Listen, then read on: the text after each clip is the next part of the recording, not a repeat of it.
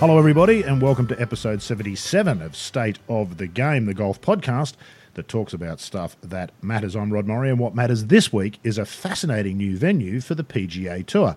The Byron Nelson tournament will be played at the intriguing Trinity Forest layout in Dallas, and it will be a test unlike almost anything that the players face all year. The build-up to the tournament has focused almost entirely on the Bill Corr and Ben Crenshaw design, and for those of us with an interest in architecture, that has been a real plus. So what can we expect from the tournament this week, and is there a chance that the lessons learned from experimenting with a different style of golf might help encourage professional golf to continue to show a more diverse and interesting side of the game? Joining me to discuss all this and more are two of the keenest minds in the games, one of them also a world-class player who's in the field this week from on the ground at Trinity Forest. It is, as always, a pleasure to chat with 2006 US Open champion and 8-time PGA Tour winner, Geoff Ogilvy. Geoff, big thanks for taking the time and looking forward to your thoughts about what we might see this week at Trinity Forest.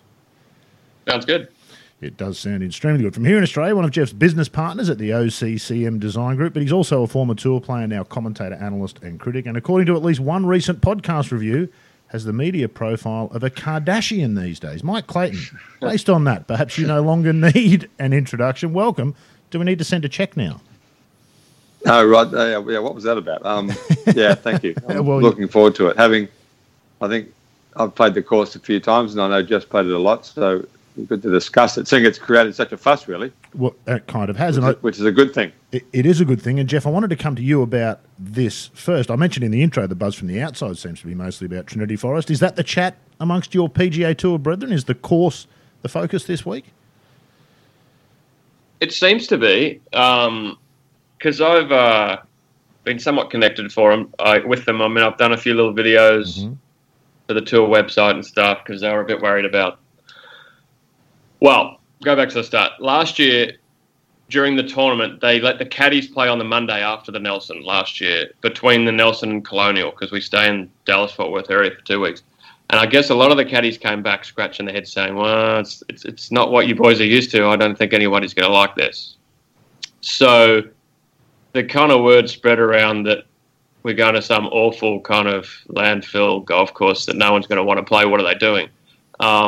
So they kind of asked me to do a little bit of damage control with a few of the guys. And if anybody asked, just tell them what I thought about the course. And I mean, not propaganda, but just I like the place. I think it's great. So the last month there's been guys coming up saying, really? You like that course? I heard it was terrible. Already deciding that they don't like it before they went there. So I've just kind of told them I think it's pretty good and keep an open mind, and you might not love it the first lap around, but I'm sure if you take a few laps, you're going to start seeing what it's all about. So it's definitely, even inside the locker room, been more talked about venue than any other normal tour event we've played for a long time. Which is fabulous, Clates, because apart from anything else, the course rarely gets much talk in pre-tournament stuff, except at the majors, doesn't it? So the course should be one of the players each week in professional golf, shouldn't it? It should be one of the factors that gets discussed. Well, it should, but if it's a bad course, it's often not discussed, which is because they're not allowed to discuss it. But this thing's so different. It seems like it's not perhaps negative, but it's just people commentating on it, which is good because it's so different. Yeah, you're right. They talk about the majors and how the course is set up, but they rarely discuss the architecture and the merits or demerits of it. And the thing is, for me, I'm not sure how it's set up this week, Geoff. I heard it's a little soft, but it's so different because it's all about short grass, not long grass. So it's a great thing for golf, I think. It's really not a whole lot different than playing golf in Australia. That looks different, but the way the course plays is very different, very similar to the way lots of tournament golf courses play on the Sandbell in Melbourne. You agree with that, Geoff? You played a lot of golf down here. Does it feel like that to you too? It is, yeah, it is similar. I mean, we very rarely get the ball to bounce in the US. Green is the colour of the place, and most places are overwatered. And because they're overwatered, then greens get soft. And when greens are soft, they generally narrow the fairways because it seems too easy. So we're very good with a 60 degree, and what side of the green you miss it is kind of not as important when it's soft. And there's a few sort of elements that are there when you play in Melbourne that aren't there generally in a regular week. And this one amplifies all of those reasons, especially relative to what we normally play. So it's going to be pretty interesting, I think. How's the setup this week, Jeff? Have they allowed that element of the golf course to shine? I saw Stephen Bowditch, I think, posted that some of the grass around the greens was longer than he might have expected, but that the course was looking fabulous. Is the ground game going to be an option? It's going to have to. You're going to have to be playing some shots along the ground, I would think. It's not Hoylake in 2006. I mean, it's not burnt out and the ball's not running 100 yards, but relative to a normal PGA Tour event, the ball is running. And the way the greens are, the course doesn't rely on long grass as its defense. Its defense is angles and slopey greens, really. I mean, they're pretty wild greens, even for Bill and Ben, because it's quite a relatively flat property. I mean, there's some undulation. There's kind of a big hole at one end of them, the par 5. But its real defense is slope on greens and the angle you're coming from. And because there's no trees out there, ironically, it's called Trinity Forest, but there's no trees out there. Depth perception, you're going to have to get your perception on the ground. You're not going to be able to get your perception from anything in the air. So when that happens, it usually encourages at least bump and runs from 20, 30, 40 yards. I mean, I don't know if guys are going to be hitting long running 5-irons that run 40 yards and to get onto the green. I don't think guys are ready for that. And I don't think the setup's quite going to promote that. But definitely around the greens and inside 50 or 60 yards, guys are going to put their 60s away a little bit more than they normally would and play a little bit on the ground. I would think it's the only sensible way to play some of the shots, because it's just too difficult if you play it in the air. But none of us practice playing along the ground. I mean, even me, I promote this style of golf a lot, but because I never have to do it, I don't really work on it, and I don't even have anywhere to work on it, really. So it's quite a while since I've bumped a little 6-iron on the ground from 40 yards. So we'll see. Wow, that's an interesting point. As you say, I mean, if you've never called on to do it, why would you practice it? Jordan Spieth said something interesting this morning. He's got a connection with the course. Of course, he's a member there. I know he's been out there looking at the place whilst it was being constructed, like since before it was built. He described it as American links was the term that he coined to use it, where it looks quite linksy, but for the most part you attack it from the air. I didn't realise you'd played at Clates. Does that make sense to you, what he said? He compared it to Royal Birkdale. He was very careful to say he wasn't saying Royal Birkdale isn't a links, but that he found Royal Birkdale a more aerial golf course than a ground game golf course. Does that sound right to you? Yeah, it does. And I mean, to me, the elements of the sandbelt are width, angles, strategy. There's a great short par 4 up the hill. I think, what is it, the 5th, Jeff, up the hill, a little short par 4, and short grass around the greens. So Jeff was saying that the long grass is not a hazard. Short grass is actually the hazard, because it kicks the ball away from the greens and leaves you with that smelly shot that you can putt, you can play with the 7-iron, you can play with the lob wedge, you can. So yeah, it's a bit like Birkdale in that sense. I mean, Birkdale's the irony of that comment would be that if there's a criticism of this golf course, it'll be that it's kind of, I mean, some will throw around the unfair adjective. I mean, Birkdale, everyone would describe Birkdale probably as the fairest of the open courses. I mean, if you want to call, and I think unfair is a great word, golf should be unfair. If you want to call St Andrews and Royal St George's the unfairest of them, then Birkdale and Muirfield are probably the fairest of them. So in that sense, it's not remotely close to being an unfair golf course, I don't think. I mean, there might be some quirky stuff that happens, but you're not going to get in a bunker and have to play backwards, or it's not that sort of stuff. But I just thought it was interesting in a way that sandbelt golf's interesting. You've got to think about where you're driving the ball, and it goes back to that old thing we bang on about. There'll be that someone will throw around that, well, you can drive it anywhere comment, when in fact it's true, you can drive it anywhere, but you can't, like St Andrews, you can't play the golf course anywhere. You've got to accurately drive it to the right part of the fairway to play from, which is a much different test from the regular sort of professional golf test, which is hit the ball straight between the goalposts and play from there. So the interesting thing to me is how many guys actually get what the course is about. I mean, I hope it's not judged by, if it's a low score, it's not judged as being a poor course because the scoring's low, or if the scores are high, it's not judged as being a bad course because the scores are high, or the scoring should be irrelevant in terms of what happens this week, but how it plays and the sort of golf it promotes, really. What do you reckon about that, Jeff? You said I was intrigued to hear you say that. Well, I'm not intrigued to hear you say that people come to you to ask about this stuff, because you've kind of become known as the architecture guy, you and Zach Blair, the architecture guys on tour. But the attitude amongst the pros, I've heard this, I've heard that, they're already ready to not like it because of what they've heard. Talk a little bit about that and what the players can expect and how that might affect how we view the tournament afterwards. Because what I want to talk about next is the potential impact this week could have. Oh, well, I mean, there's about 10 questions in there. But, there is. Let's start with the guys coming to you and the notion of, going there ready to not like it. Well, I think that's actually ideal for Trinity Forest, because if you turn around a guy who thought he was not going to like it, then he really does like it. They're not coming in not caring, they're caring. And caring is much better than not caring what they're going to see. So I think that's a good thing.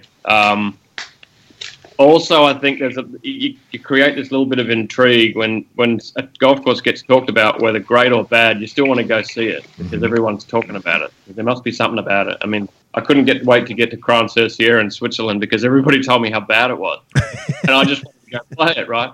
And it's the same kind of thing here. That's the talk, and hopefully, if they come here, if they don't like it before they start, and then it turns them a little bit, and you're like, you know what, this is way better than I expected. I think that could turn positive for them.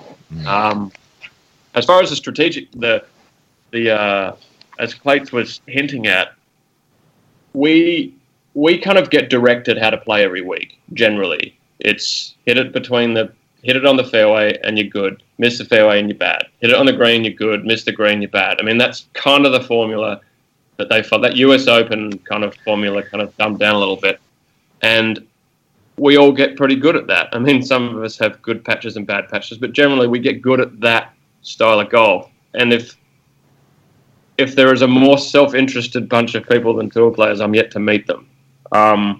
If they think it's not going to suit the way they play before they come here, they're already automatically not going to like it because they just want it to suit them, which is fair enough, I guess, in one respect, because it's their job and it's their livelihood. And I've suffered from that, and I'm sure Clates has suffered from that back when he was playing. That even if you knew your course was decent, you still didn't love it if you couldn't play it properly.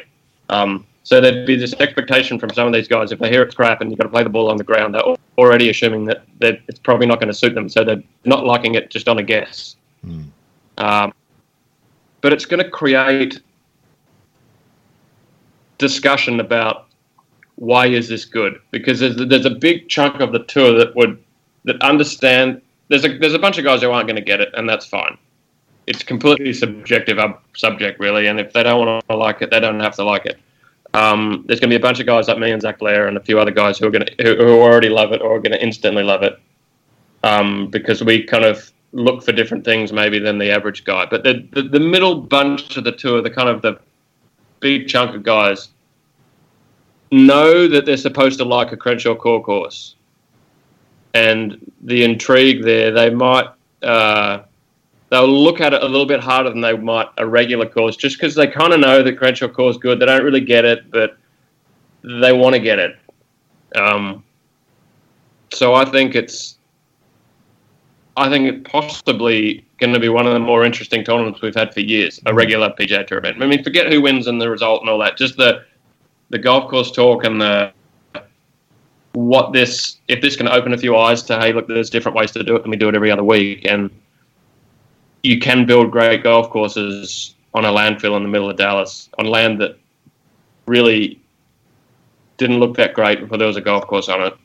I think a lot of good things can come out of this. Yeah. Plus, I think there'll be a bunch of guys who will miss the strategy a little bit. They'll just blow driver all over the place, like Clate says. They'll hit it everywhere. They'll have a rough score, but then something will click at some point. You know what? That guy just hit a 3-iron off the tee, and he went way over the other side of the fairway, and he was way back, and I didn't know what he was doing, but he hit it close in too, and I didn't, and I was 50 yards from the hole, but I had to go over a bunker or over a hill or a slope or something. And that might click with a few guys too. Because whether they get it or not on the surface, when you get to an architecturally significant hole, even a hole or a few holes, the guys get that it's good. I mean, guys know that Tenet Riviera is good. They might not 100% know all the reasons why it's good, but they know it's good. They played 13 at the Masters, and they just know it's a good hole. Like, everybody knows on some level that a good hole is a good hole. And hopefully there'll be a bunch of tour guys who know a little bit more and who are a bit more interested in the subject and golf courses like this when they leave this week. A lot of people, a lot of golfers, and certainly a lot of non-golfers would be staggered to hear you suggest, Jeff, that most golf pros aren't interested in nor are they particularly good judges of architecture. It's intriguing, isn't it, when it's your bread and butter? But, of course, as you also point out, they don't play for fun either, do they? Tour pros. Golf's a business. And as I said, it's completely subjective. I mean, just because I like it and Clates likes it and Zach Blair likes it and a few other guys like it doesn't mean that everybody has to like it. But I think if it can illustrate what golf can be, I mean, golf can be more than a straight hitting contest. Like, there's more to the sport than that, and this course should show that a little bit, you know. And if it to my mind, it should make people enjoy golf more because there's a bit more depth to this game than I thought was just smash and drive a 320 up the middle of the fairway. Like, you know what, that left to right shot I've never really wanted to hit. Now it would be pretty handy around here. Stuff like that. I mean, it should, if we play it every year for a bunch of years, make guys want to get better. Yeah, indeed. Clates, there's a bunch of stuff that Jeff touched on there. I suppose the one I wanted to ask you about was, you were talking about, guys play Tenet Riviera, they don't know why it's good, but they know it's good, and the same in 13 at Augusta. Is it simply the fact that whether you think about architecture or not, those golf holes stimulate the mind? You have to think before you hit, and the better the player maybe, the more interesting that makes it. I'm trying to figure out why people know golf holes are interesting even though they don't know why they're interesting. Well, it's almost, I mean, I haven't seen Riviera 10 played for a few years. Last time I saw, I think, was that year, Jeff, you were 2007, I think. So, and it seems everyone pretty much plays the hole the same way with the driving at it, or they all go at the green. I mean, no one's laying up much, are they? No, not 10 anymore. Not anymore. Yeah. So I guess the intrigue for that hole is, why is it so hard yet apparently so short and easy? And I see someone, Billy Horschel, I think, was bitching about the green, saying the green needs to be rebuilt. And I don't know. I haven't seen it enough lately to know. But I mean, I know it's incredibly severe. But I mean, that was a more interesting hole when there were lots of ways to play it, laying it up and pitching it. But as it's become easier in inverted commas, because you can drive it on, then it's almost become harder because it's, you know, guys tend to miss it more in the wrong place and they can't get on the green from the right. And so I think holes like that, you know, the one genre of holes that's benefited from the ball going further are the short par fours because they're much more dangerous now. Like the 10th at Royal Melbourne is a much more dangerous hole because guys can drive it on. I mean, no one ever got into trouble there. Just a 2-iron and a wedge, really. But now you can drive it on. There's, you know, the extra distance introduced much more of an element of danger to it. And I guess the same's happened at Riviera 10. And the fifth hole this week, Jeff, I mean, for those who haven't seen it, it's an uphill short par four with a bunker in the hill 25 or 30 yards short of the green, and an upturned green, which if you hit the edges, the ball will go off. So how are most guys playing that hole? Because, you know, that's in a way a version of Tenet Riviera, as in you stay on the tee and what do I do and where do I hit it? Yeah, time will tell, I guess. I mean, the green is kind of angled front left to back right.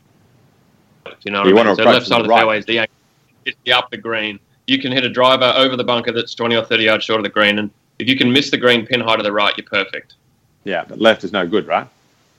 Well, left pin high is bad, but left 50 yards short is very good. Yeah. So, I mean, the two plays are 3-iron left, 3 or 4-iron left edge of the fairway and pitch it up the green, and it's relatively simple. But you're going to have a playing partner who's on the front right edge of the green, and he two-putts a really easy birdie, and the next day you're going to hit driver. And there's quite a big area to hit the driver into to be good. But if you miss that big area, you're going to be awful, and you're going to hate the hole because you're just going to go from one side to the other a couple of times. That will be really interesting. It's a much bigger green than, say, Tenet Riv, but it's going to play the same sort of size because the angle it sits on. we'll see. I mean, that'll be one of the more interesting holes. I mean, if people would want to camp on a hole, that you'll see what people used to do at Riv. You'll see multiple ways to play that hole, and some guys might just hit driver straight at the green and not get it straight at the hole and hit it over the green and just think the hole is awful. But there will be a variety there. I don't know if anyone's. I mean, it's the sort of hole that it's a perfect short par 4. Probably it should turn out that way because even after 4 rounds, you're not going to know what the right way to play it is. And that's always the best one. But just quickly on 10 at Riv, the green is a lot more severe than it was 20 years ago. And laying it up now, you can't hit the green from the layup. You just can't hit the green from where you're supposed to hit your 4 onto. So that's one of the reasons why you're more chance to make par if you hit driver than you are hitting an iron on 10 at Riv. But Billy Horsch is right in that respect. But I don't think that's completely a technology thing. I think the green is kind of it's got tilted. That you might as well go for it because you're going to miss it for 2 anyway. So you might as well be next to it for 1 as opposed to 2. But you're right. The short par 4s are more interesting because we can drive it. They're always the best when you can drive it over the green. When not necessarily over the green, but getting to the green isn't an issue. Then everybody's got that choice. Everybody's got the layup choice. What I think the difference, the general philosophy with at least with tournament golf and tour golf and US Opens and stuff is just make it out and out difficult and make every hole just really, really hard. Whereas I think these great holes are willing to give up a par to a good player if that player is willing to give up his birdie. The 10 at Riv, it gives you a par theoretically if you just say, you know what, I don't need to make 3, I'm just going to make 4, and you can generally make 4 every day because you theoretically should anyway. Like 10 at Royal Melbourne. If you want to make 4 there, make 4 there every time. But as soon as you start trying to make 3, that's when you might make 5. And I think this course, more than anything we would normally play on tour, exhibits that attribute the whole way around. If you're happy to make 18 pars, and if you give up making birdies, you're probably going to be able to make 18 pars if you're a tour player without any problem. But as soon as that's not going to get the job done. So you're going to have to work out where you want to take it on. And as soon as you start taking it on, you're going to start finding some of these weird spots. And I think if you're willing to let a scratch player or a pro make par if he gives up making birdie, that's when you've got a chance to make it interesting. If you're out and out just trying to punish every bad shot, I think it becomes an execution contest and not a thinking contest. And it's golf is best because it's both. You need both. You need difficult stuff, but there's no reason it can't be easy to make par but very difficult to make birdie. That's the way I see it anyway. I think... Yeah, which is the essence of the road hole, really. I mean, that was a par 5 originally. I mean, that's the easiest hole in the world to make 5, but it's also the easiest hole in the world to make 8. That's it. If you try to make 5 every time, you'll make 5 every single time for a decent scratch level golfer. But as soon as you start trying to make 4, that's when you make 8. It's that's really the whole point of the whole thing. And this course, Bill and Ben obviously get that, and the people who have built this course get that. And hopefully some of the tour guys, and all the best holes show you that attribute. Very rarely the best holes are just out and out difficult. I mean, sometimes they are, and they're very rarely out and out easy. I always pick on the 13 at the Masters because everybody knows it. But if you want to make 5 there as a decent player, you can make 5 every time for the rest of your life if you're willing to give up making a 4. But as soon as you start trying to make 4, you bring in all the carnage. It's perfect architecture, really, because there's something for everyone. If you don't really feel like getting into trouble, you can stay out of it, but you're just not going to have a good score. That principle is all over this golf course, and I think that is the principle that's often missing from kind of, as I said, tournament level competitive golf, because everyone just sets their golf courses up to just be out and out difficult. Speaking of short par 4s, that 12th hole last week's kind of become a bit of a magnet for controversy as to I haven't played it, but the merits of the 12th hole of the TPC course. How's that worked out, really? I mean, they changed it up after the first year, I think, but what do the guys make of that hole? What did you make of it, Jeff? You played it, of course. So I think I never loved the one before. It was one of those odd holes on the course. I mean, to be fair, it's a great golf course. It has a lot of great holes. I mean, Pete Dye knew what he was doing. Tremendous course. Aesthetically, it's got a little bit too sanitized and a bit too neat, but the holes are great. 12 was always a bit of a weird one. It had these weird mounds up the left, and it was kind of blind and odd, and it didn't really make sense. So they kind of knew that. So I don't think anybody mind that they messed with it, but I think they missed an opportunity because I don't think they did a great job at it. But the tour likes to spend money there, so I'm sure we'll see another version of it soon. Maybe they should spend some on the clubhouse, Jeff. It looks a little understated for the site there. It's man, is that something to look at? Let's go through, Jeff. I wanted to get your thoughts on specifically about Trinity Forest, because what you've outlined there, the talk of what you're saying is going to unfold. Fantastic and intriguing as a player to be confronted with that, or those of us who like that kind of golf. But as a spectator, it's going to be fascinating to watch. And I can imagine camping by that short par 4 and seeing not only some interesting options, but maybe the odd tantrum, which is always a fantastic thing to see at the golf course. What other holes should we be watching out for in particular at Trinity Forest this week? Well, it's got a couple of pretty interesting par 3s. I mean, look, there's a lot of great holes. There's a double green early in the round, early on both 9s. But I think 8 is a very interesting par 3 because the longest you could make it would be 130 yards, I think. And it's downhill. So it's going to play 120 or so. So it's going to be basically a sand wedge, maybe a very little pitching wedge for the whole tour. But it's got this crazy green with kind of this ridge up the middle and these two. You've got to be on the correct side of the green. So it's a pretty small target from that far. And if you miss the green, you're going to have a lot of problems. But you really shouldn't be missing a green from 120, not as a tour guy. That'll be pretty interesting. And that I'm interested to see what the guys think about that, because if there's one complaint from the guys on tour that's more common than not, is that the new par 3s and the new courses are all way too long. We very, very often have 4 par 3s that are 3, 4, 2 irons, hybrids. I mean, they're crazy, crazy long modern par 3s. And this is a kind of a throwback. I mean, you don't see 130-yard holes very often, and they are universally loved. Everybody loves a short par 3, even if it's crazy difficult. That'll be interesting. I think the 17th is the other par 3, depending on where they play the tee. I don't think they're going to play it too long. There's this big, wild kind of reverse tier green. So the front tier is the high tier, and then it goes down to the back. Massive green, and each tier is quite big. But if you land it more than a couple on the green on the front tier, you're going to go over the back tier. So that's one of those holes where you're going to have to land it kind of short and left of the green, which is out of our normal comfort zone onto it, like landing a shot off a green on purpose to have the ball stay on the front tier. And the back tier shots are going to be interesting. A guy's going to try to fly it all the way to the back. Are they going to try to land it on the front and have it roll and go down the tier and stuff? There'll be some fun golf watching there. There's a great par 5 on the back too. I can't remember what number it is, but it's kind of a blind second shot. Guys can get there. But it's kind of high, about 100 yards short of the green, and then really kind of steep down to the hole.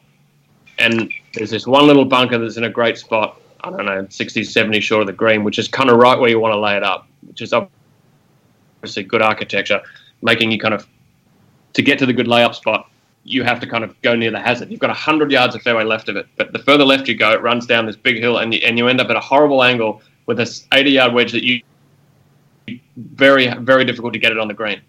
That one's going to drive guys crazy, but I think that'll be a pretty interesting one to watch, because there'll be, our normal MO is if we can get to the green in 2, we just pull 3-wood out and go. But that one's going to take a little bit of thought, and you might get quite long conversations between players and caddies on that layup, because guys are just not going to know where to hit it at all. Caddies are going to be arguing with their players, and players are going to be arguing with their caddies. I think that'll happen a few times, but that one especially, I can't remember the number of it, but it's in the middle of the back 9. It's a great hole. What you're outlining, it's a blind second, right? I mean, the second's completely blind down the hill, right? Yeah. It's a blind second, yeah. I mean, it's one of those, the last 60 yards goes kind of straight. If you get it to within 60 or 50 or 60 of the green, the ball can run all the way down under the green. Like, it's quite link style in that respect. Yeah. So it's a semi-blind layup. You can see where you're trying to hit it, but you won't see where your ball's going to finish. And you can't see the bunker, which is always unnerving. Even though the fairway's 100 yards wide, the bunker's kind of where you want to be, and it's a little unnerving. So you're always giving it a little bit more air than you should, and you give it a little bit too much air, and it's going to catch the hill and go way to the left, and you're going to have problems. So interesting stuff. 7's a great par 5 too. It's one of these. It's right along the fence, and there's junk all the way on the left-hand side of the hole. But you can hit it anywhere really off the tee. But if you want to hit it on the green and hit it close on the green, you really have to take on the junk on the left. And it's junk. It's bad news. So the only real way you're going to make a 3 or have sort of a decent putt at it is if you take on some pretty severe junk. And guys generally are going to be uncomfortable with that at first and push it out to the right, and then they're not going to make birdie, and they're going to scratch their head and say, this is a terrible hole. But really all you needed to do was hit a world-class golf shot that was very brave. So, but it's not so severe that guys, no one's going to do it, so it's interesting. I don't know how it's going to play out, but it's interesting all the way around. And it's one of those courses that you remember 18 different holes, because they're all pretty different. So, I mean, the aesthetic is not maybe to some guys, to generally into American golf's kind of aesthetic wheelhouse, because it's quite bright. It's going to have a brownish look to it, but it's got great holes on it. What you're outlining just sounds intriguing to me, Jeff. As a spectator, Clates, I'll be honest, I don't watch all hours of the PGA Tour telecast most weeks. I reckon I'm going to be glued to the TV, Clates. It sounds phenomenal, doesn't it? Watching these guys, as Jeff says, have to think. There's no point in just asking them to hit golf shots, because they're really, really, really, really good at that, aren't they, Clates? You need to make them think as well to make it interesting. Yeah. I guess the aesthetic Jeff's talking about, the thought that jumped into my head is the quintessential, typically aesthetic American course would be Muirfield Village, probably, but this is the opposite of that. Yeah, I mean, I'm not sure Jeff will know better than I, because he knows Texas better than I do, but there's talk that it's a long way out of town, it's hot, it's not very spectator friendly, it's there's nowhere to stand in the shade. So it'll be interesting to see what the on the ground numbers are like in terms of spectators, because the old tournament venue I think was pretty popular, Jeff, wasn't it? The Los Colinas thing.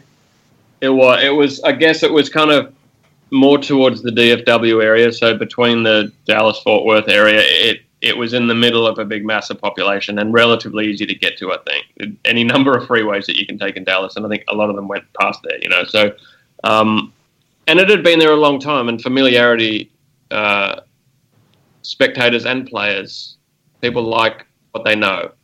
So, it'll be interesting to see how many people come out here. It won't be. Unfortunately, it's going to be one of those courses that the atmosphere will disappear, because there's no trees and there's nothing to catch the noise, and it might feel a little bit windblown, like some links golf courses can in Scotland. You feel like you kind of lose the crowd noise a little bit. You lose that atmosphere because the wind kind of takes it away. But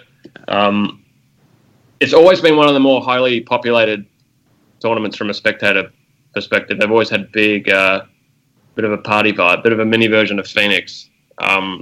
So I think a lot of those guys, they don't really care where it is. They just want to do the Nelson, and they want to go have a few beers and watch a bit of golf and see Tiger Woods or whatever the case may be, and see some girls walking around in pretty dresses, and that's their thing, and they probably don't even mind where it is, a lot of the people who would normally go to one of these things. So I think it'll go all right. It's close to downtown, relatively close to downtown Dallas, which I assume a lot of people live near downtown Dallas, so I think there's still a ton of population that can get here.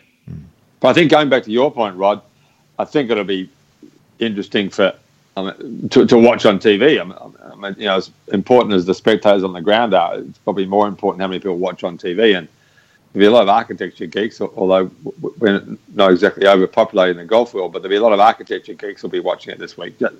And guys who wouldn't normally bother to turn on and watch the average PGA Tour course, which they've got no interest in. But I think that'll be an interesting part of their audience. So that begs the next question, Jeff, which I asked as part of my 10-part question earlier on, was the importance of going to this venue for the future, just the concept of it, and this notion of educating people about the importance of architecture and how much more interesting golf can be when it's played on course level. Certainly that's what we think, as you rightly point out. People are entitled to like whatever sort of style of golf they like. But do you feel it's important for the tour to take golf to these kinds of courses? And can this have an impact in the future? I mean, if all the players walk away this week and say they hate it, it's unlikely that you'll get much more of this, isn't it? Well, maybe. I think the important thing is the recognition that the golf course is so much more important to the golf tournament than people think. It becomes just kind of the playing field that you turn up to, and all the action happens on top of the playing field, and the playing field really doesn't have anything to do with it. It's the players that create the drama. If you're interested in this stuff, like guys like Clayton and I are, and a ton of other guys, well, maybe not a ton as Clayton's reference, but you start noticing a pattern in it. The great architecturally significant golf courses create great drama and great winners who win the tournaments there. Great players win at Riviera. Great players win at Pebble Beach. Great players win at Augusta. Great players win at St Andrews, and they do it in a fashion that's very entertaining to watch. Always, it's surely in the tour's best interest, Ponte Vedra in that respect, and everyone involved with who can benefit out of tournaments like that this style, and it doesn't have to be this style of links in America and Brown and running golf, but it has to be strategically fulfill kind of those principles I was talking about, like those great courses that I just mentioned do. And you get the better golfers in the field. The cream rises to the top. The golf they play is more attractive than at a less interesting golf course, and you get a ream of great champions, and that's what people want. I think if that can get recognised out of this, the best thing that could happen here is, I don't know, Jordan Spieth beats Dustin Johnson in the playoffs, or whatever the top guys are on the field, Jason or something. And the leaderboard looks like one of those, who's who of the PGA Tour by the end of it, which it really could, because it's that style of course that you're going to have just a little bit more than we do normally. If that gets recognised, that maybe it was the course that helped that happen, and if it develops a pattern here at Trinity Forest, all the great players seem to win there.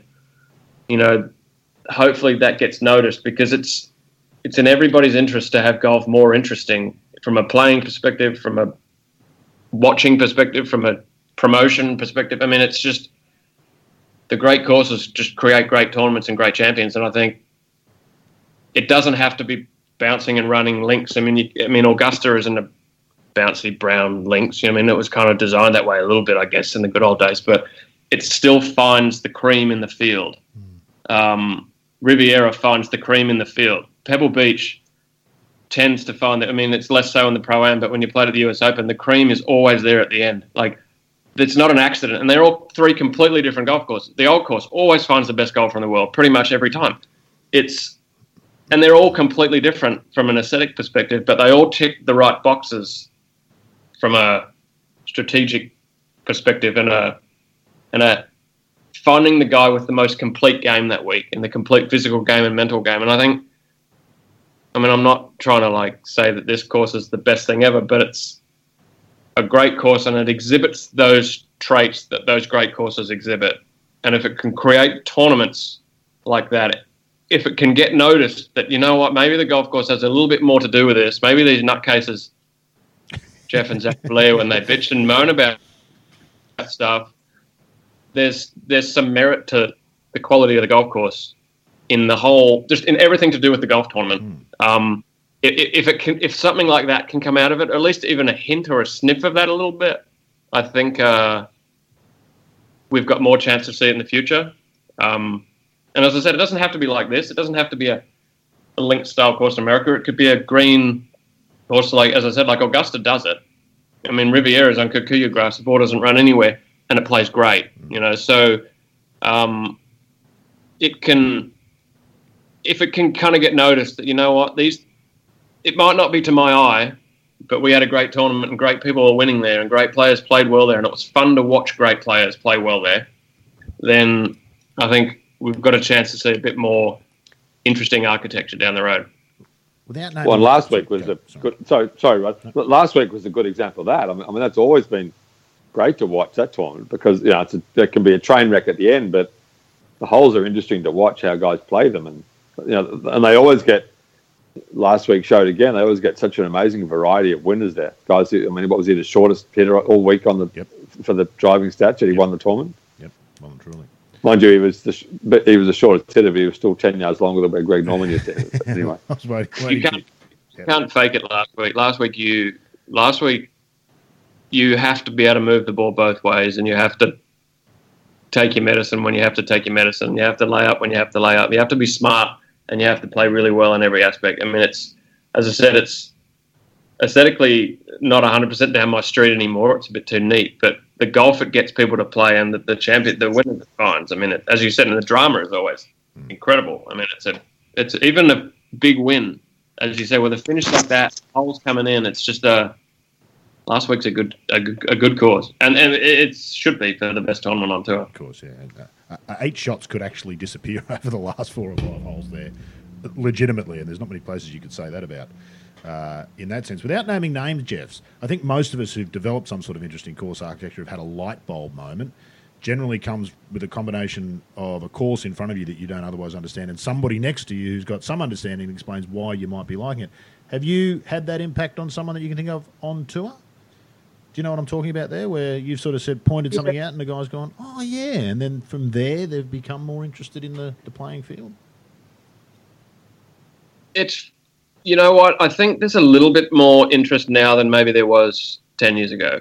Obviously, it's been a great period for architecture the last 20 years with Doak and Bill and Ben and Gil, and some really good stuff getting built. And it's clearly loved by everyone who goes to them. There's a bit more of an interest, maybe. I mean, I wouldn't say a massive interest, a little bit more. I don't know if I've influenced anyone. I mean, guys will ask me, seriously, you like this hole? Why? You know, and I'll explain why I think it's good, and whether they might go away thinking Jeff's a nutcase. What's he talking about? You know, I don't know. I think, to be fair, I never got it when I was younger. I didn't get it until I saw a place like St Andrews, and I'd read a couple of books and stuff, and somebody, like, you'd hear a story about 16 at St Andrews is you can do the little narrow way up the right and have a good angle, or go the wide way, and all of a sudden it just became really obvious when I played a few places like that. It's so obvious at St Andrews, if your eyes are open, that I started being able to see it everywhere else. It's really not as simple a concept as it seems to be once you get it. It's not that simple before you get it. I really don't. It's kind of hidden a little bit because it's too obvious. And a lot of these guys, I only got it when I played those places. There's a lot of these guys who just grew up on nice golf courses but with no architectural significance. And to them, if the greens are rolling good and the fairways are good, then they're happy. And they've really played a majority of their golf on courses like that. So they haven't had the opportunity to have those light bulb moments, you know, which is nothing against anybody, right? This is one of those things. I mean, it probably hurts my golf a little bit that I'm as into it as I am, you know, because I'm critiquing golf courses the whole time as opposed to just playing them. But there's an aspect of it that can help you golf too if you understand what the architect's trying to get you to do. I don't know. I like to think guys are into it. Like this week, it'll be talked about a lot. You know, there'll be debates in the locker room, and there'll be guys walking in, throwing their shoes in their locker, saying this place is a dump. I'm never coming back. And there'll be other guys coming in going, this is incredible. Why don't we do this more often? The best part about this tournament is that it'll get talked about. And as you said, the lead up to this point, everyone's talking about the course. Obviously, the play will take over, and everyone will start talking about the players when they're playing. But the kind of aftermath, I think the golf course will be a big discussion, and I think that's a good thing. Speaking of players, the field this week is frankly probably a little light on. Jordan Spieth is a local, and he's playing, of course, we know that, and he's the highest ranked player in the field. I think Matt Kuchar, Jimmy Walker, Hideki Matsuyama, Sergio, but not an incredibly deep field. How important might this be next year? It's got to be a success this year, I'm guessing, for other players to perhaps be attracted next year. Jeff, how big a role does the course that an event's being played on play in a player's decision to go and tee up in a tournament? More than the average guy would think, I think. There's obviously a lot. The biggest influence is date. Mm-hmm. Last week, obviously, was a tournament that everyone has to play. The week before Charlotte's a tournament that most guys want to play. Next week's Colonial, which is a tournament that people like, although that field's been getting a bit light on. Memorial's in 2 weeks, and everybody loves playing Memorial when they're in it. Like of the guys that are going to move the needle field depth-wise. it's right in the middle of a good bunch of tournaments, and for a lot of guys, something has to give. So maybe the one in the middle gives. You play Charlotte Players, you take a week off, you play Colonial Memorial. It's no more complicated than that for a lot of guys. It just fits into their calendar well, and this just fit in for their week off. And on that, next year the Players Championship won't be here. The Players Championship's going to May, so this date will be a little bit more accessible. It's hard to play. If you went deep in contention last week, it's hard to back it up and play again. That's like playing the last round of a US Open. It really is. Less so last week because it wasn't quite as fiery as it can be, but it's still a bit of a mental beatdown. And if you played 2 or 3 weeks in a row, it's just timing to take this week off. But next year that won't be an impact, so we'll see on that front. But when there's a new tournament, and one of the newer kind of new tournaments, in my time anyway, was Charlotte. And they came along with a good course, with good player services. They just ticked every box. They looked after the caddies. We got Mercedes courtesy cars, like everything. They just ticked every single box. But everyone said, Quail Hollow is a great course. You got to go play that next year. If you didn't play it, you got to go play next year. So the course is pretty influential, I think, more than guys think. As I said, there's a lot of other factors. But if everybody leaves here and goes to Colonial next week and starts talking about it and says, you know what, if you didn't play last week, you should go. That place is pretty cool. Or the reverse could happen and everyone could leave and say, this place is a disaster. Don't ever go back. And that would be rough. But the talk in the locker room, guys talk about golf courses a lot, with not with respect to the kind of ranking architectural significance side, but whether they enjoyed playing it and whether they thought it was a good tournament. I think golf course is pretty important in their decision, even if they don't think it. Yeah. Just on that, a lot of non-golfers and recreational golfers, Jeff, would wonder why you can't go and tee it up every week as a professional. Why can't you play 5, 6, 7 weeks in a row? What's so hard about it? It's just golf, isn't it? I do it every Saturday. I'm sure you can. You can, I guess. I mean, at my age with 3 kids at home, it's not really the right thing to do. But when you're young, I guess you can. But a golf tournament week is a 7-day week, really. I mean, you can take out Monday for a travel day or whatever. But, I mean, it's a 6-day week where it's pretty full on. It's not like just going to your normal golf course and playing around and having a beer and leaving. I mean, it's traffic on the way in. It's security, it's like the autographs and the posing for the selfies and then hitting balls with 700 reps and coaches coming for their comments every minute, and then you go chip and there's another bunch of coaches and reps, and then the reps on the putting green, and you're playing a group of 4 with everyone's got 2 or 3 hangers on, and it takes 5.5 hours for your practice round, and that's just Tuesday done. And you go to Wednesday. So I mean, it can be done, and if you do it smart and you don't kind of overwhelm yourself and you make sure you have a few afternoon naps and stuff like that, you can play 6 or 7 weeks in a row, but it's more of a beatdown than people think. Yeah, it is. So you wouldn't recommend my 1984 where I played 23 out of 24 weeks in 17 countries? I think that would be a bit much. I mean, that's unbelievable. It's just unbelievable. I remember we played the first President's Cup I played. No, it wasn't the first. One of them anyway. Ishikawa, it was his first one. Greg gave him the pick. And he was on his 9th of 17 in a row. Wow. And the President's Cup's like playing 3 tournaments, right? I mean, it's just serious. Pressure filled, and you wake up Monday morning, it's like the last thing you want to do is go play golf. He was going back to Japan to play another 8 in a row. Like, it was just outrageous. I don't know how golf do that. With media coverage like Tiger Woods for Ishikawa, that's the other thing about that, Jeff. He goes back to Japan, and he's got the chair after every round to sit and take the questions from the press because there's so much interest in him. So even harder for him, I would have thought. These are first world problems. Very much so. Yeah. Most people work 50 weeks. Most people work 50 weeks in a row without a break. So how'd you play, Clay? Just out of interest. That 1984. Do you reckon it affected the way you played? I won 3 of them. So I won the Tasmanian Open, the Korean Open, and I won in Europe on the timing. So I actually played really well. But on the week off was Jamie Crow and I, who's Jamie Crow, Tom Crow started Cobra. We left Japan and we flew to San Diego to stay with Tom and Kelly Crow, Jamie's parents. And on Monday morning in San Diego, Jamie and I were on the range at San Diego Country Club hitting balls. I'm like, what am I doing here? So I think I played golf every day on the day off anyway. So, look, I played well. And in fairness, it was that was my second year in Europe, and I wasn't exempt. So that was when you had to keep playing. If you made the cut, you kept playing, because if you didn't, if you took a week off, you had to go back to Monday. So, but I won in about the fourth week over there, so that kind of problem went away. But I mean, we were up in Asia, and everyone played every tournament in Asia. I mean, what were you going to do?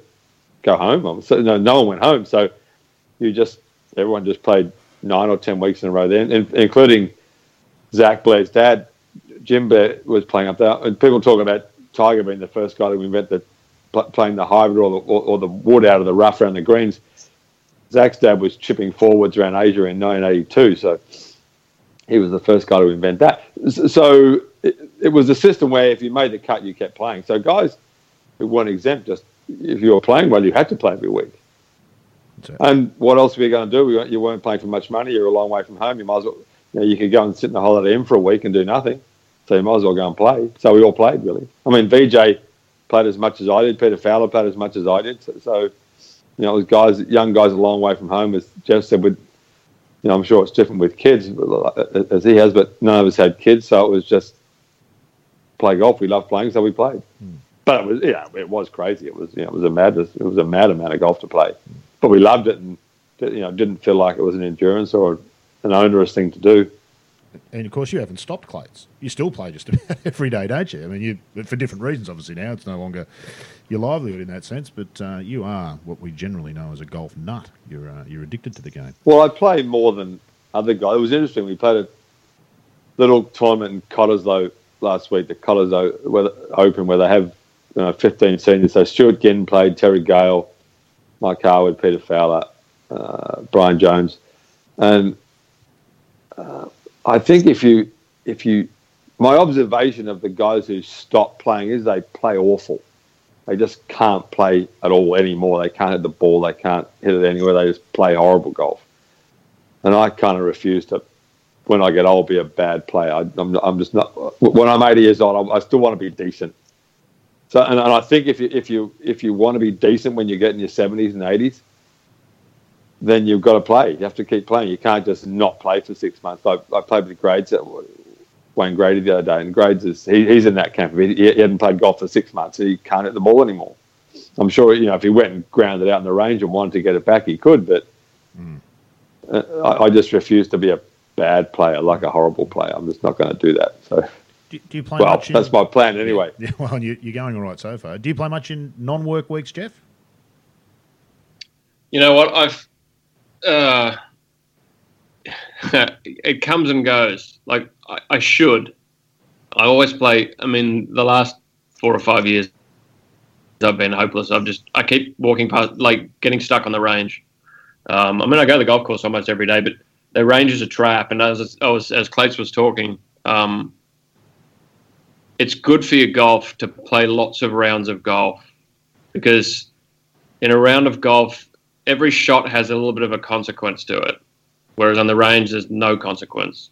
So when you're always hitting shots with consequence, you're always kind of exercising the muscle that's really important, which is just hit the ball where you want to, when you need to. And that muscle gets exercised a lot better when you're playing golf with a scorecard in your pocket. But to answer the question, I don't probably play enough. I hit balls a bit more than I should, and I don't play enough. But I go to the golf course every day, or pretty much every day. Like, what else am I going to do? Like, kids go to school, and I go to the golf course. I mean, I'm a professional golfer. I just love being there. I just love everything about the game. I just love playing it. And Clates is 10 times my love for the golf game. So, and it's more fun for him now because he doesn't have to putt 3-footers. So he just rakes it back and goes to the next hole. Who wouldn't want to play golf like that? And I never hit.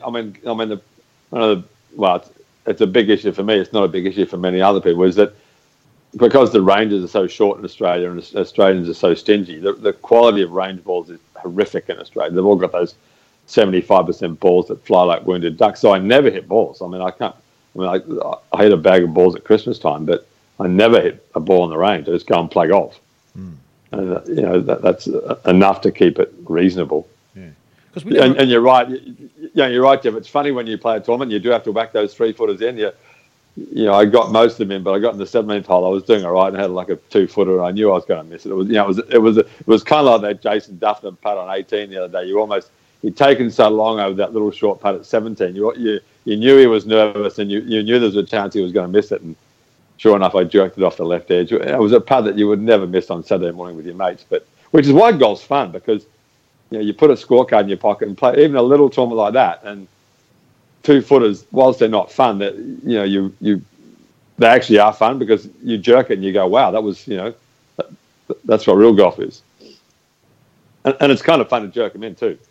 Sometimes there are lots of times when you more fun to jerk it in than jerk it out. Yeah. You just kind of jerk a few in, but yeah. But that was a miserable 3-putt Duffner did on Sunday, wasn't it? Wow, you kind of because he played so well. Yeah, it becomes a thing though, right? I mean, it just when you're not making any, and everybody's talking about you not making any, and you hit the ball so well, and you've come through unscathed a little bit because he putted quite well last week in for 70 holes, really. And he gets to 18, he's a bit unscathed, and I mean it's just demons. You know what tour golf's like. It just at some point, if you've got any demons in there, they're going to come up on the 72nd hole when you've got a big check on to make. It's like sad, shame for him because he works hard at it. It's just that's why golf's great. And not everybody gets everything. He got the ball striking gene, but he didn't get the putting gene. And he's got to work a bit like Adam. Other guys get the putting gene, they don't get the ball striking gene. Yeah, which is the Bob Charles, and I guess with Tiger and Nicklaus, the two guys that had them both, the putting gene and the ball striking gene. Seems that way. In our time, I think Ernie Els was pretty close. I didn't see Ernie Els have many weaknesses when I played with him either. Yeah, not many. I mean, look at Rory. I mean, he's a nice putter, but he's not a great putter, is he? I mean, Jack and Tiger are great putters and great ball strikers. There's not many who are great at both. Pretty rare, but that's why they're the two best of all time. So, I mean, that's what's good about this game. Everyone's got their little angle that they can kind of find their way to get a good score. And to go back to Trinity, this is the sort of course that will allow people to find their strength and play to their strength.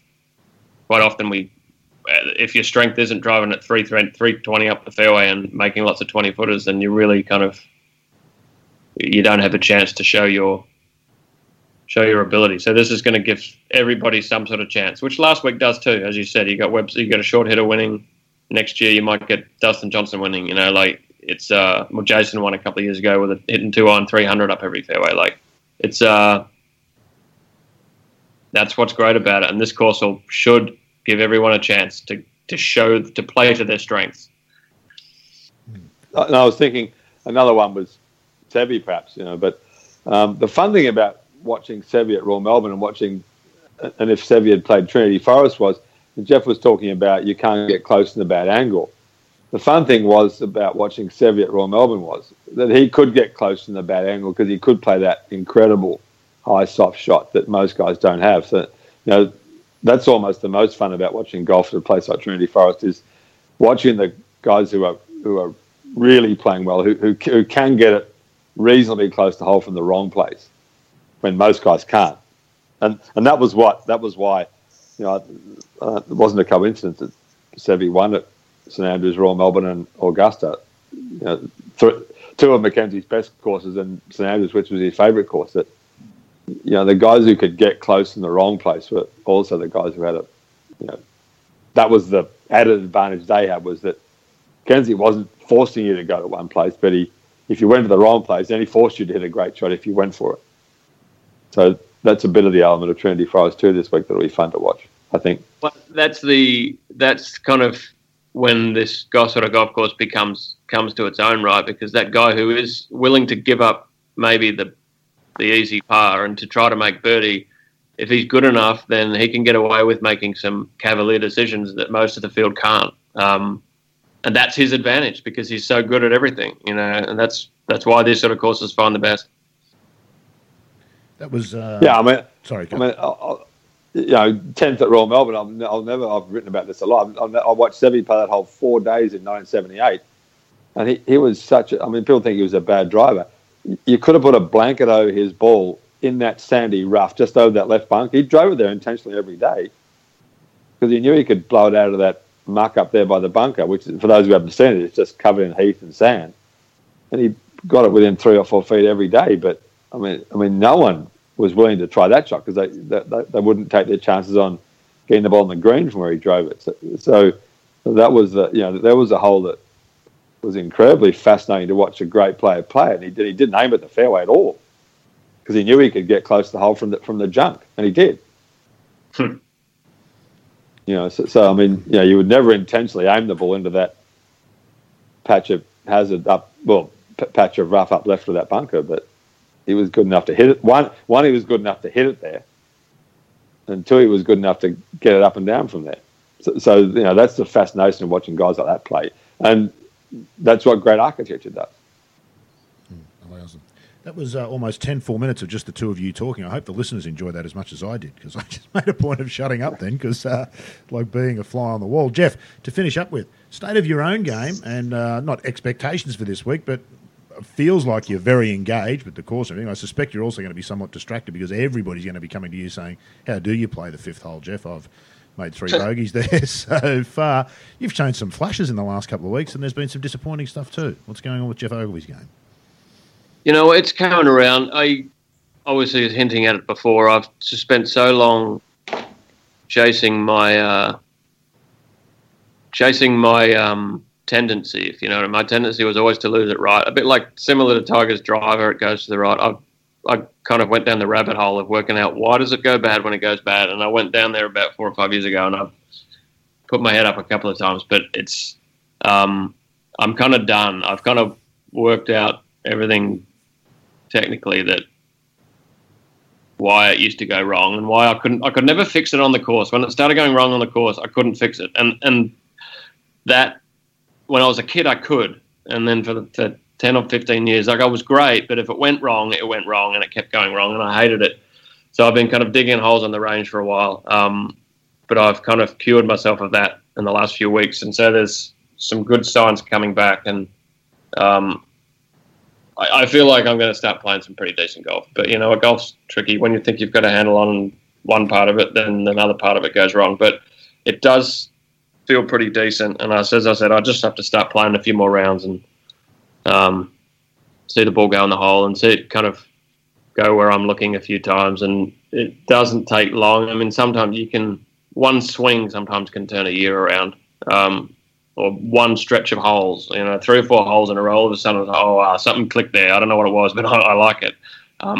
That feels around the corner. I've had a few little moments of, wow, that was pretty good. So we'll see. We'll see. It feels decent. Hopefully, I'll be pretty engaged, obviously, on a course like this because it's interesting me quite a lot. So, make a difference, do you think, Jeff? One way or the other? Being excited and stimulated by the course? I think that definitely helps. It's all about, without getting too kind of weird, it's all about just kind of being present and playing the shot that's in front of you, right? And when the course engages you, that's what the course is naturally doing that for you. It's kind of engaging you into this shot, right? I've got to hit this shot properly. Where do I want to hit it? That's where I want to aim it. All right, this is how far I want to hit it. As opposed to just kind of pulling the driver out when you're walking off the previous green because you're just going to try to smash driver up the fairway. It should be a good thing to kind of keep me kind of playing golf where every shot is kind of a little bit different, and you've got to really think about where you want to miss it. That should engage me a little bit. So we'll see. Yeah, should be your sort of course. Last thing I wanted to ask you about, I know I said last thing a minute ago, but I'd almost forgotten this. You mentioned you did those little videos for the tour. I've got to say, they were phenomenal. When you have decided you've had enough, is there a TV future for perhaps Geoff Ogilvy? Will you go and replace Johnny Miller for us? Is that something you'd consider doing? Because I've got to tell you, you're a natural. Clayton and I commented on a couple of weeks ago. It was fantastic. You were terrific at it. Is TV something that might be in the future for Geoff Ogilvy? I'm not sure. Johnny would be a big seat to fill in more ways than one. I don't know. I don't know if I really want to critique golfers. Have you been asked? Anybody shown any interest to this point? There's been a few inquiries as to when you're done, what are you going to do, kind of thing. We'll see. I don't know. I mean, I enjoyed doing the videos. They were fun. I thought, because it was a subject that engaged me. We know the kind of the brainchild behind this whole operation. The guy who kind of raised all the money and got Bill and Ben in and really wanted to do something significant in Dallas. So I know him pretty well, and I've got a pretty good relationship with him. And he kind of just asked me, hey, look, this is going to be we want this to go as smooth as possible, and if we can get a few more guys to commit or a few guys to come in more with an open mind, would you mind doing a few videos? And I kind of enjoyed doing it. It was kind of fun. And at a place like Trinity, it was this course it's relatively easy to show that kind of architectural side of things. It was fun. So I don't know. We'll see. At the moment, I'm just going to try to make a few birdies. We'll see what happens after that. I'm not suggesting by any stretch you're done playing, because I think you've shown us enough in the last 12, 18 months. There's been enough good Geoff Ogilvy stuff to suggest that you're not done playing yet. I'm not suggesting that. But the game would be better off with Geoff Ogilvy as a commentator at some point, wouldn't it, Clates? Intelligent and insightful commentary on the game is important. Yeah, I always thought that it was a natural to walk into Johnny Miller's seat, but it'd be better for Geoff Ogilvy designing golf courses, really. That would be the... So you were, yeah. We want Geoff Ogilvy to turn into Ben Crenshaw and Mike Cocking to turn to Bill Corr, and 20 years' time they'll be bitching about our courses, hopefully. But no TV, Jeff. You can't get the time off from OCCM. The boss has already just put the kibosh on it. So no, you can do whatever you want. Indeed. It's been fabulous to talk to you. I've got to say, Jeff, I cannot wait now to watch this tournament. I was interested before. If anybody else is interested, that short par 4 you were talking about, Clates, Andy Johnson from the Fried Egg did a drone flyover with, I'm pretty sure, Bill Corr doing the commentary and talking about that. It was fantastic. It's on Jeff Shackelford's site, as are all your videos there, Jeff, that you did. They're all on the front page of Shackelford's site today too. He couldn't join us today, unfortunately. He had some Golf Channel duties, but it's going to be fantastic to watch it unfold.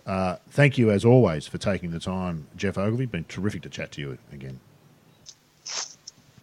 No worries. I'm glad I could. Yeah.